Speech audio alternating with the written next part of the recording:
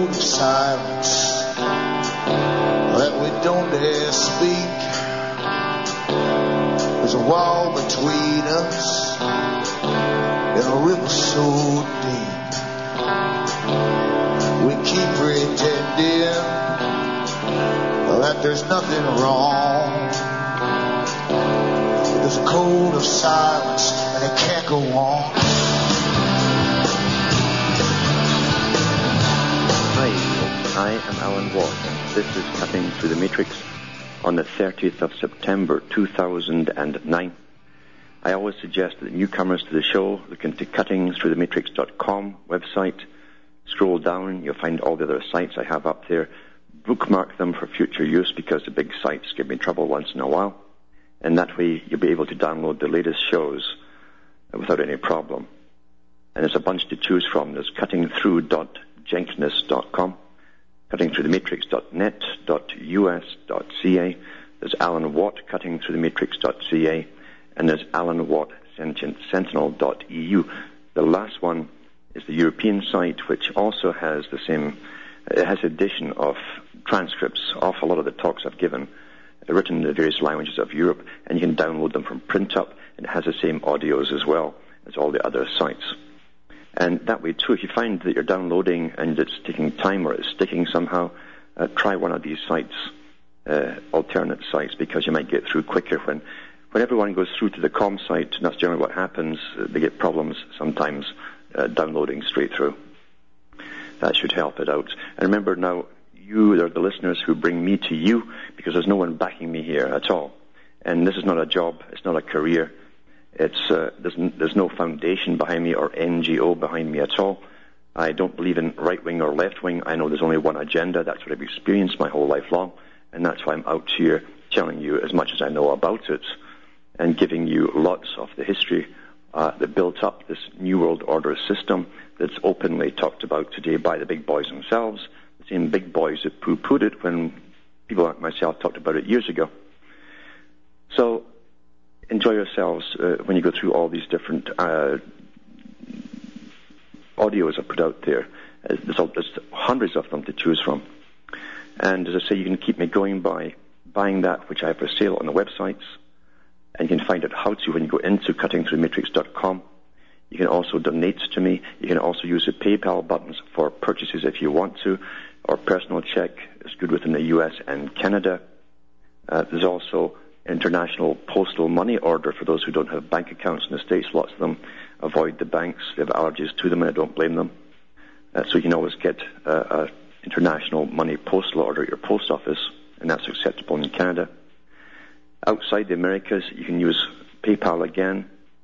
You can use MoneyGram and Western Union. It's up to yourselves how you do it, or simply send cash. That's what some people do, and that cuts out the little guy with the expensive suit and the triple chins. Lots of people get the disc burned and passed to them to play on their CD players, and you can get in touch with me too if you want to at Alan Watt, Site 41, Box 4, Estaire, which is Estaire, Ontario, Canada.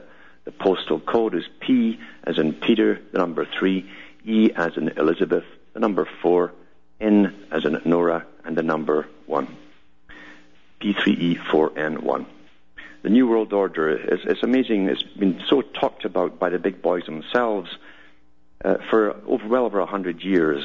Well over 100 years. In fact, you can go back into the 1700s and find traces of it then, even around the time of the French Revolution and prior to it, when some of the big players of this utopia they wanted to bring into the world were writing books, just churning them out at the time, it seems.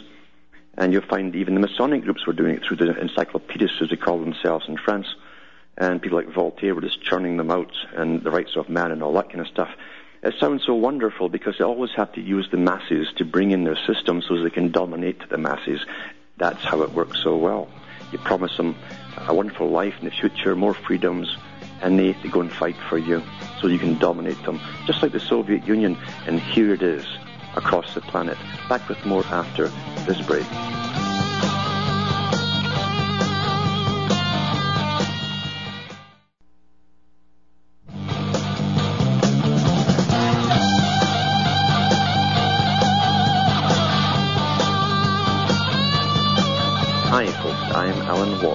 Cutting Through the Matrix.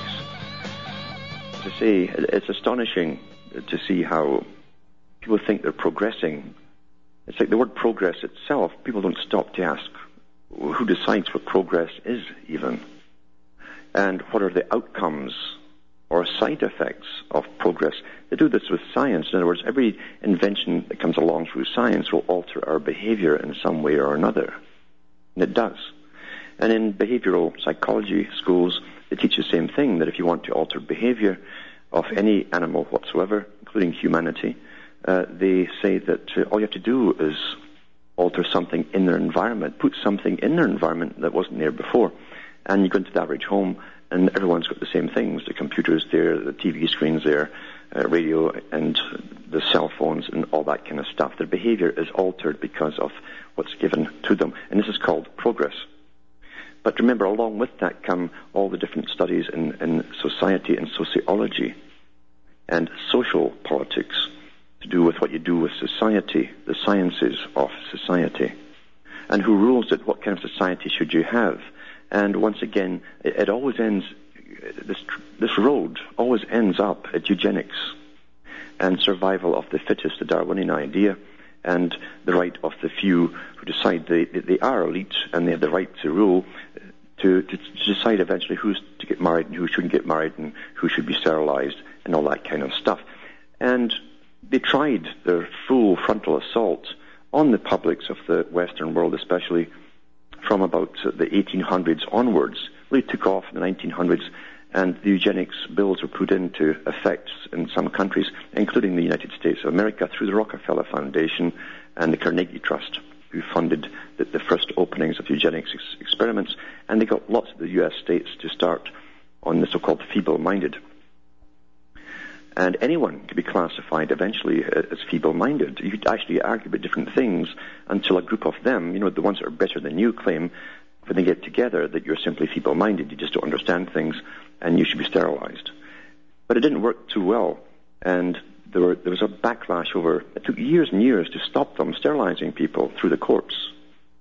But they came back at it again through another idea, through the big foundations, which are ruled by the same peoples, like the Rockefellers still today in America, and all the other foundations to which they're attached, because it's a one big club at the top, you see. And they came back through, how do we convince the public to reduce their numbers? The wrong kinds of people. Well, once again, they did it through an infiltration of academia. Academia is beautiful because, after all, the leaders of society come from academia. They don't come from the working classes. They come from the universities, especially select Ivy League type universities. And they go into positions of power, either in industry or commerce, or they go into politics or bureaucracies. Therefore, they're already conditioned for what's to come in their lifetime when it comes to promoting new forms of eugenics. They're disguised. And remember, the Club of Rome hit upon the idea. They were given the task to find ways to unite the world with a common enemy for a global society in a time of globalization, whenever there's no enemies left. And they came up with the idea of global warming. Man at war with something. Because under warfare conditions, we put up with ID cards, we put up with rationing of foods, and various other things. Gasoline's a common thing. Well, all these things are now coming into effect under different guises. As we try to save the planet. Man's the enemy of the planet, according to the Club of Rome.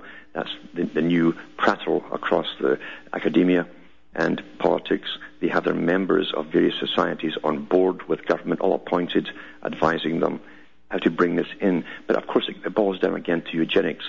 And once they have us convinced step by step, it's the planet, you see, the planet's dying because of us, and there's global warming. It started off with a hole in the ozone layer that only NASA could see. No one else could see the hole in the ozone layer.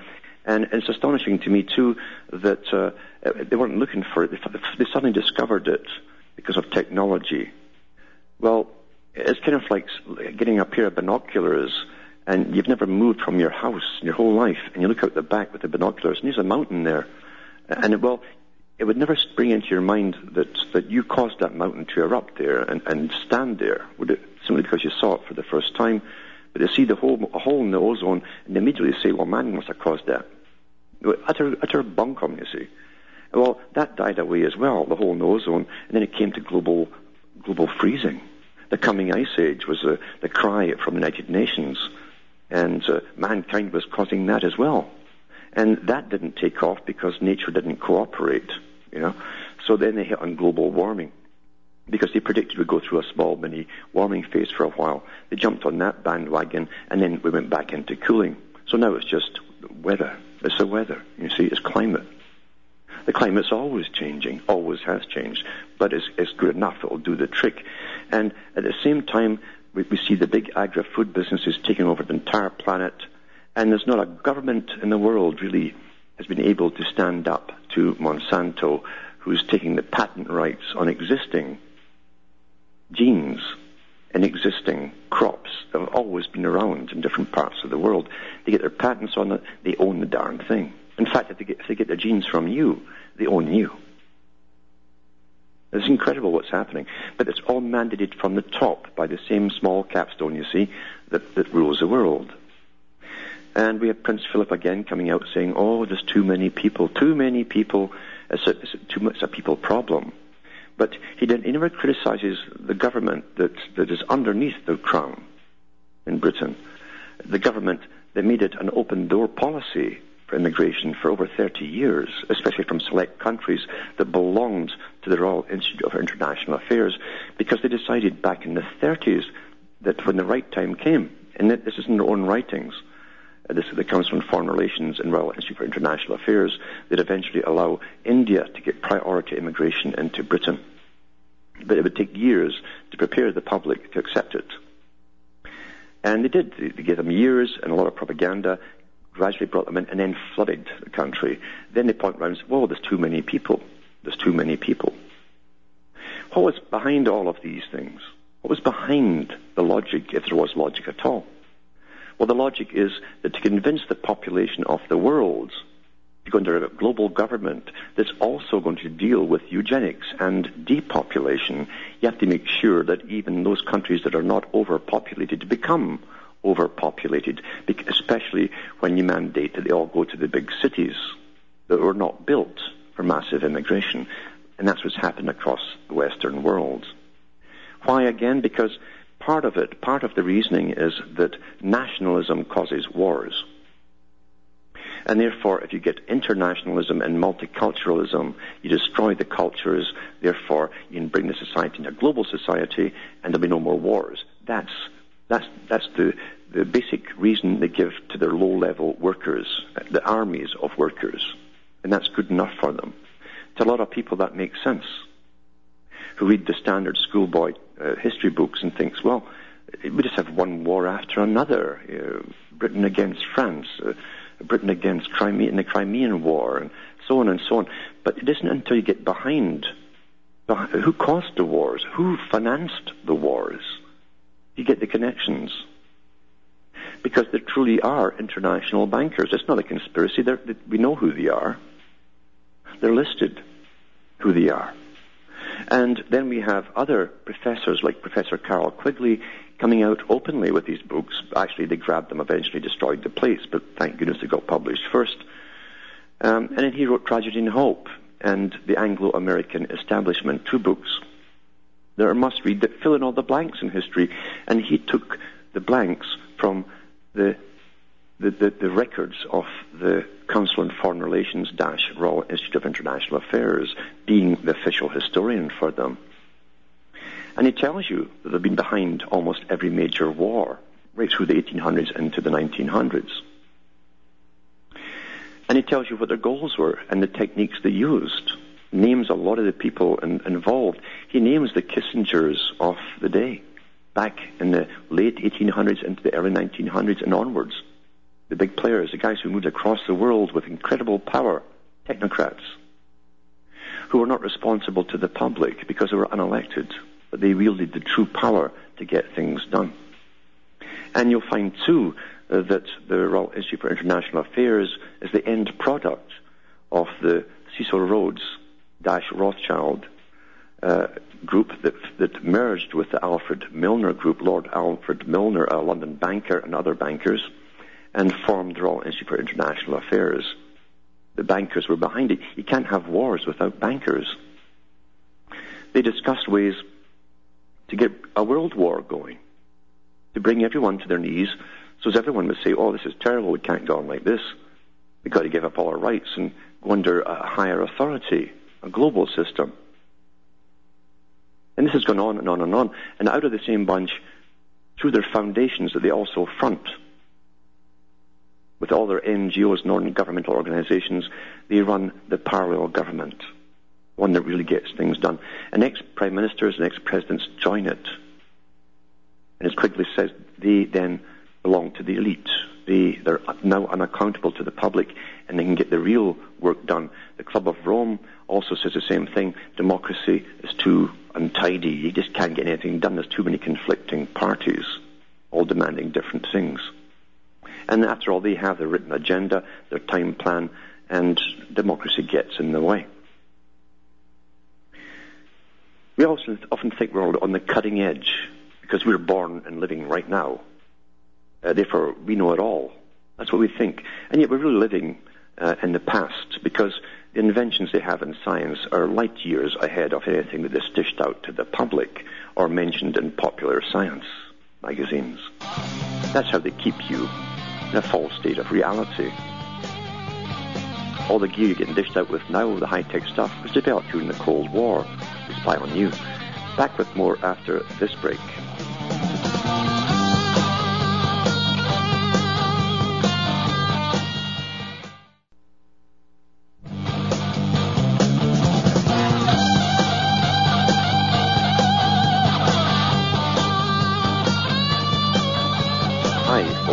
I'm Alan Watt, and this is Cutting Through the Matrix.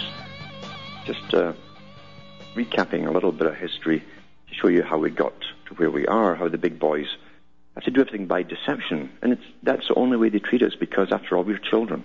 They have to treat us like children because we object to what they're up to otherwise. And they gave us a form of democracy as well, which we believed it was true. Most people believe it's true. And then they go through a death experience when they find out it was all bogus. And they get sad and depressed and angry in all those phases to realize that democracy never existed. Why would an elite who ruled the world give up their right to rule the world out of a change of heart of some kind, and possibly lose all their power that's going to be redistributed across to everybody else? They never do it, you see. Power has never given itself up. And when they gave people so-called democracy, they were just fooling them. Politics, left, right, it's all nonsense. Utter nonsense. They both work in concert. In fact, as I say, my whole life I've watched the United Nations dish out laws and getting countries to sign treaties. And these treaties basically go to the bureaucrats.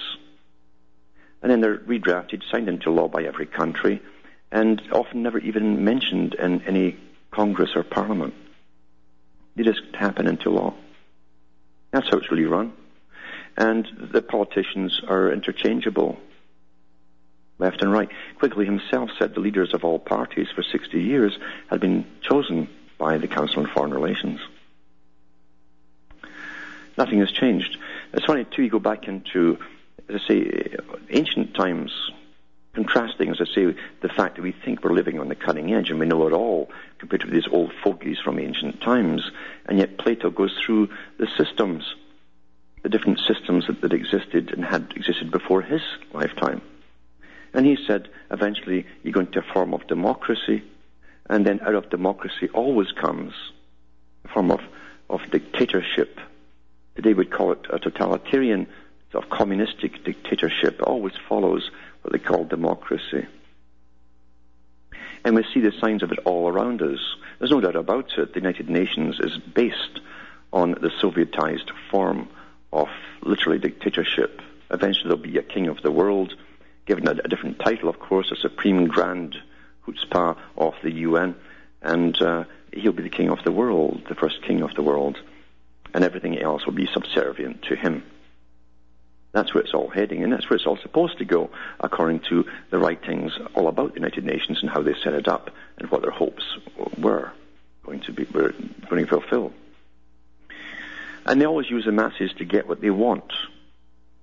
It's a simple thing. It's like hurting you or burning you, and then showing you how to avoid the burn. And sure enough, you turn the other way, and you thank them for giving you that little hint. Move away from what's burning you. But they always show you the path that's going to burn you even further, and worse, in fact. See, that's how they do it. This or that. What do you want, this or that? And we always take this or that, don't we? One or the other. There's an article out by people who've lived to good old age, and this was from the Times Online. It's about Gore Vidal. And he says, we'll have a dictatorship soon in the U.S. He says, the grand old man of letters, Gore Vidal, claims America is rotting away and don't expect Barack Obama to save it. Then you get through all the stuff about his lifetime and where they meet him and where he's at right now and all that kind of stuff.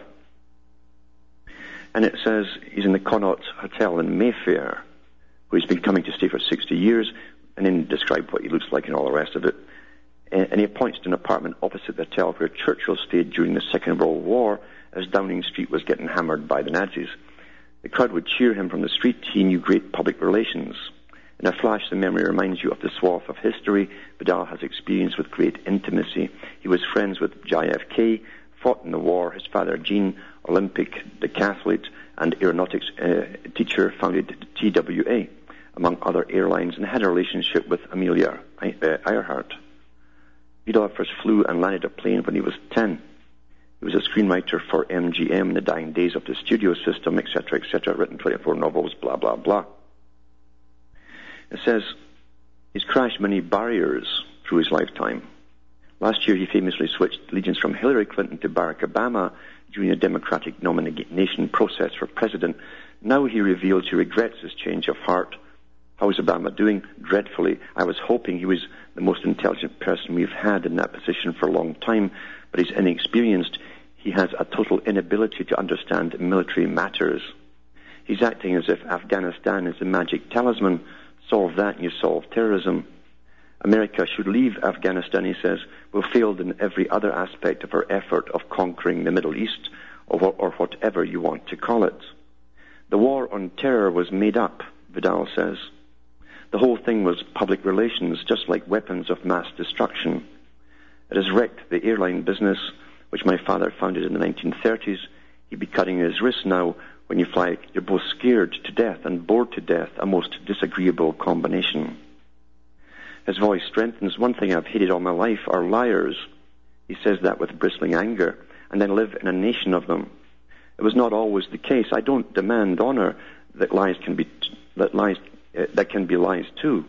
I don't say there was a golden age, but there was an age of general intelligence. We'd a watchdog. The media is too supine. Would that it was. They're busy preparing us for an Iranian war. That's what they're doing right now, preparing us for an Iranian war using the same techniques of weapons of mass destruction. Back with more after this break.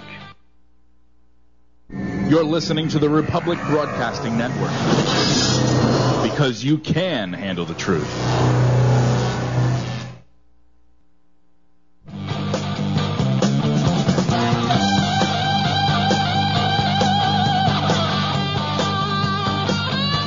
I'm Alan Watt, and this is Cutting Through the Matrix, reading an article from Gore Vidal, who's bewailing the fact that the media is completely a bunch of liars, basically. Now, remember the articles I read, I'll put the links up on my website at the end of the show, cuttingthroughthematrix.com, and you can look them up for yourself. The rest of the article goes on about the right wing being fascists and so on. So he's still stuck in the twilight zone of parties. But at least it took him, 80-odd years to discover that the media are a bunch of liars.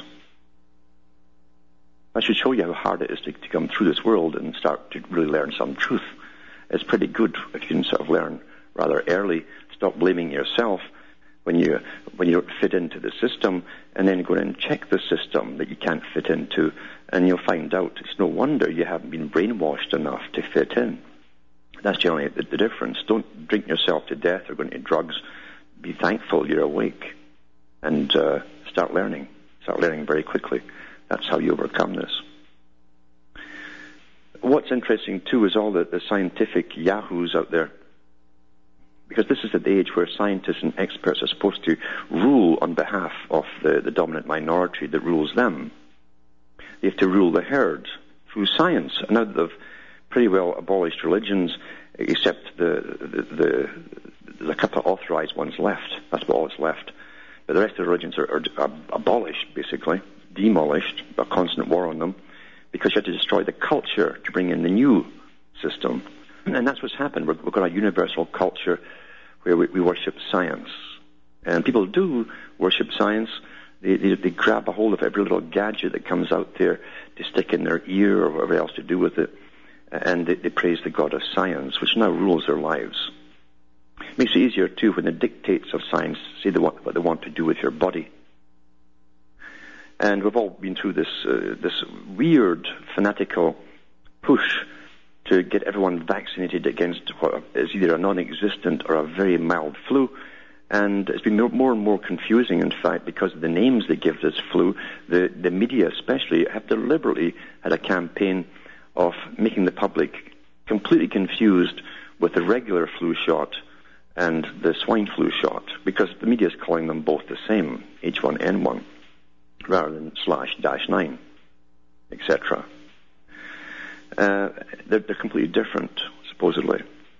And lots of people have already gone to get the flu shot, thinking it was a swine flu shot, only to find out afterwards, and some of them don't know yet, that it was the common flu shot that they got this year. They were fooled into getting it. They were tricked into getting it.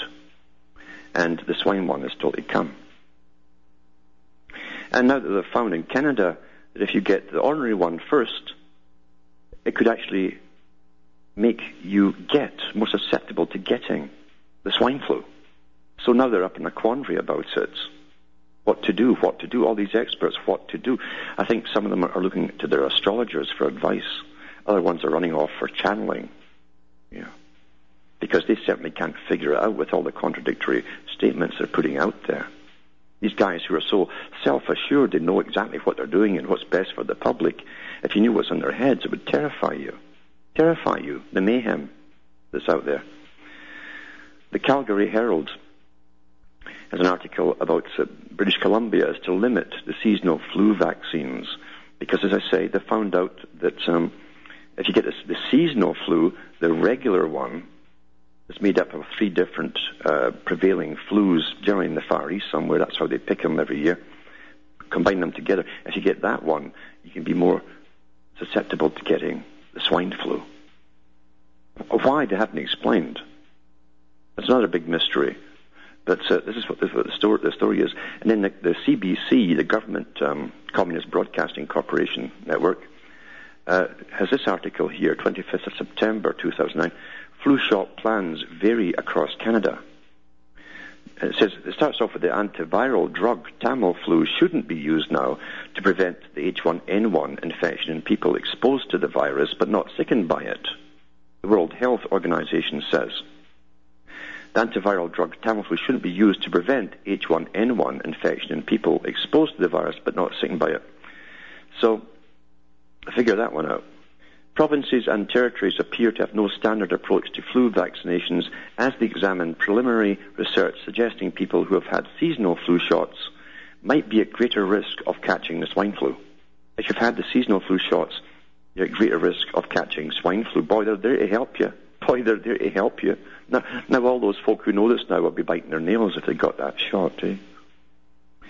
Ontario's Chief Medical Officer of Health announced a 3-pronged approach to flu vaccination in the province on Thursday.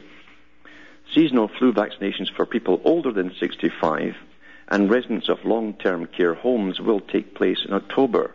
So the regular flu shot is going to go ahead for those groups in October, since those groups are considered to be at greater risk from that flu than from the swine flu. Now, what I've noticed over the years, too, by just watching the news, and I've lived in about 3 different places, it's always the same.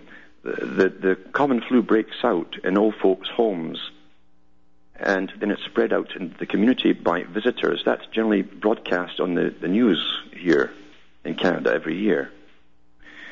And the only connection with that and the flu is the flu shot that they get. Then they break out with the flu, and then visitors go to visit them in the old folks' homes and carry it into the community. They actually admit this but they don't admit the fact the flu shot gave them the flu, but they are always the first ones to get the shot, and it's a coincidence they're always the first ones to get the flu. And I say the media does say that it's carried from the old folks' homes out into the community. There's a connection there somewhere, isn't there? Maybe we should try to get through into this strange logic from those masters of health that can't figure this out for themselves. It says here, a wider swine flu vaccination campaign. They're going to launch a massive propaganda campaign with our tax money, because we're democratic in Canada. Just for the rest of the population starting in November, when a vaccine becomes available against the H1N1 influenza A virus. They don't say 9. See, even they don't get it right in this one, because H1N1 influenza A virus covers the common flu as well as the swine flu. So even here, they're deliberately confusing it. The swine flu strain that has been spreading worldwide since April, so the media says. Seasonal flu vaccinations for people younger than 65, but only after the H1N1 shots have been given. But doesn't that confuse you? Seasonal flu vaccinations for people younger than... Now that's also H1N1, but only after H1N1 shots have been given. So they can't figure it out themselves at that level to distinguish the 2 different types. A similar approach in delaying seasonal flu vaccinations has been adopted by Quebec, which will hold off seasonal shots until January, as well as by Saskatchewan and Nova Scotia. Other provinces, including British Columbia, are also considering it, because they don't want to eventually give the folks swine flu. This thing is so confusing. As I say, there must all be in a flurry at the top, out seeing their channelers and so on, trying to find out, get advice from out beyond somewhere, because they sure as hell don't have any advice to give each other on any sensible basis. Mind you, the whole thing is nonsense to begin with, isn't it? Why would you go to all of this length, when your economy's crashed, supposedly, to spend all that money for something that's mild or non-existent? So mild, they say in their own writings, that many people have had it and didn't know it. Why do you go to all this length? Something else is going on, obviously. And personally, I don't think you'll get anything stuck in you from any laboratory, especially when you read the history of vaccinations. But it's up to you, of course, what you do.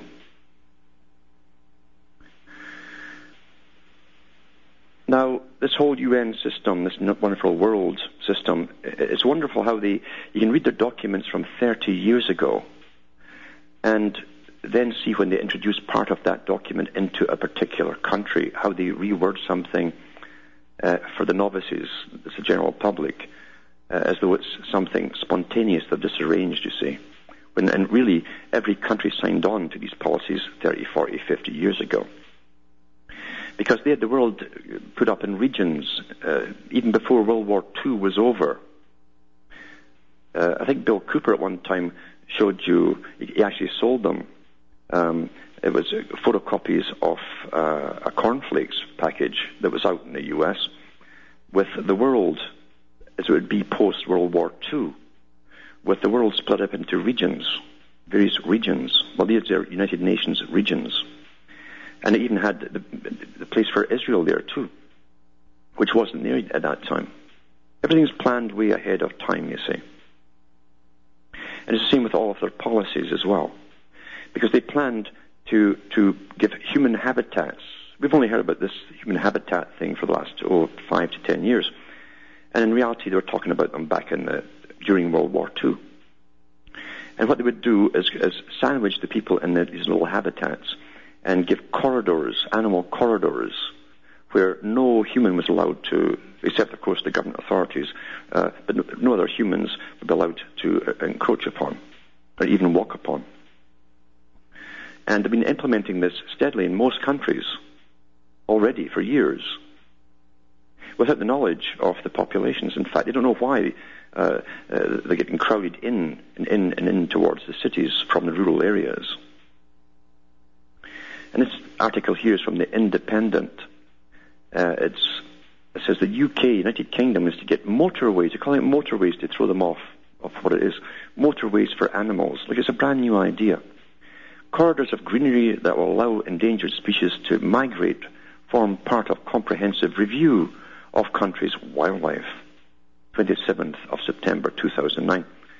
Some of England's most endangered species could be brought back from the brink of extinction as a result of a year-long government wildlife review to be launched tomorrow, which will focus on rewilding, returning land to its natural state, and extending habitats for animals, you see.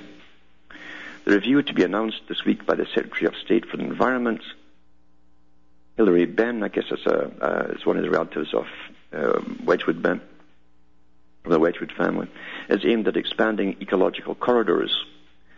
These will allow animals to migrate across the country when climate change threatens their existing homes, and will slow the dramatic loss of species caused by decades of intensive farming and urban development. They've been putting farmers out of business since World War II. So there's hardly any intensive farming going on.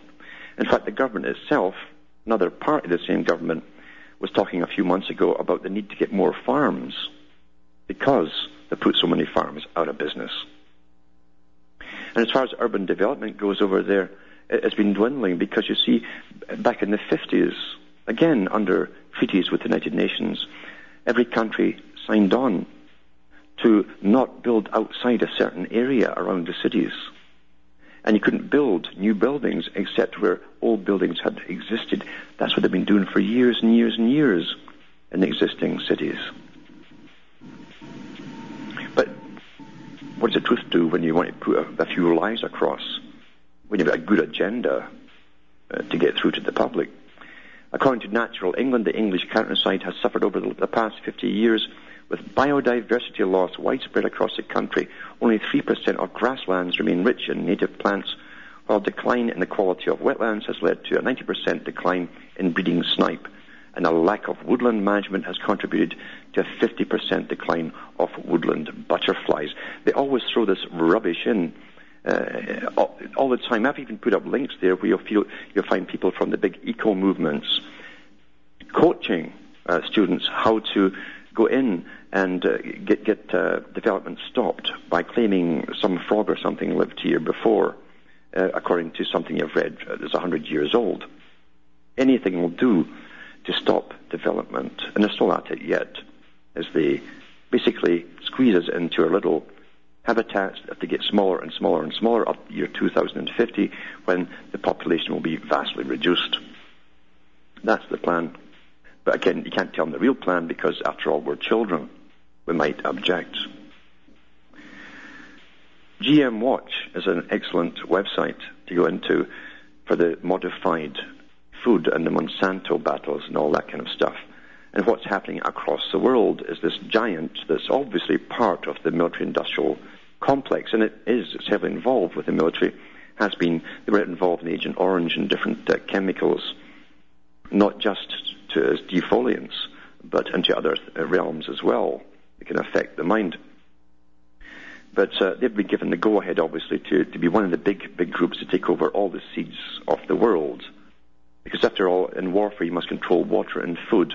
If you control the patents on all vegetables and greeneries, then, and you make sure there's a terminator gene here so the seed can't reproduce itself, you must go back to them for the seed every year. You're the master of the world.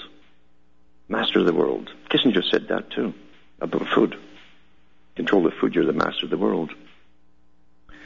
So GM Watch was heavily hacked, their website, heavily hacked by professionals, and now they're back up again with a new site I'll put this link up on my website, cuttingthroughthematrix.com, at the end of the show, and you can go through the different topics they have there. And they certainly do their homework here. They don't overblow things either. They don't understate things. They simply state the facts as they find them. And it's very, very interesting as to what's happening, because right now, Monsanto is across the entire planet. There's another link here from this site to the African Center for Biosafety, and they've got an article there on Monsanto going in, and I like the way they word this. It says, patents, climate change, and African agriculture, dire predictions. It's from the African site. It says, uncertainty and apprehension often afford opportunity to the cunning. This is certainly the case with climate change. The multinational seed and agrochemical industry see climate change as a means by which to further penetrate African agricultural markets by rhetorically positioning itself, even if implausibly, as having the solution to widespread climate concern. So they use this concern to steal everything you have, right?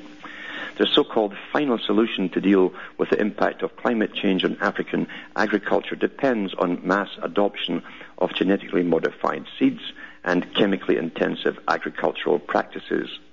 This model poses serious biosafety risks and demands the surrender of Africa's food sovereignty to foreign corporations and the widespread acceptance of patents on life in Africa.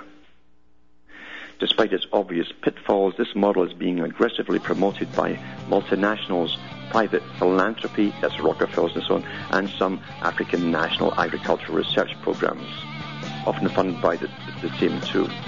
Back with more after this break.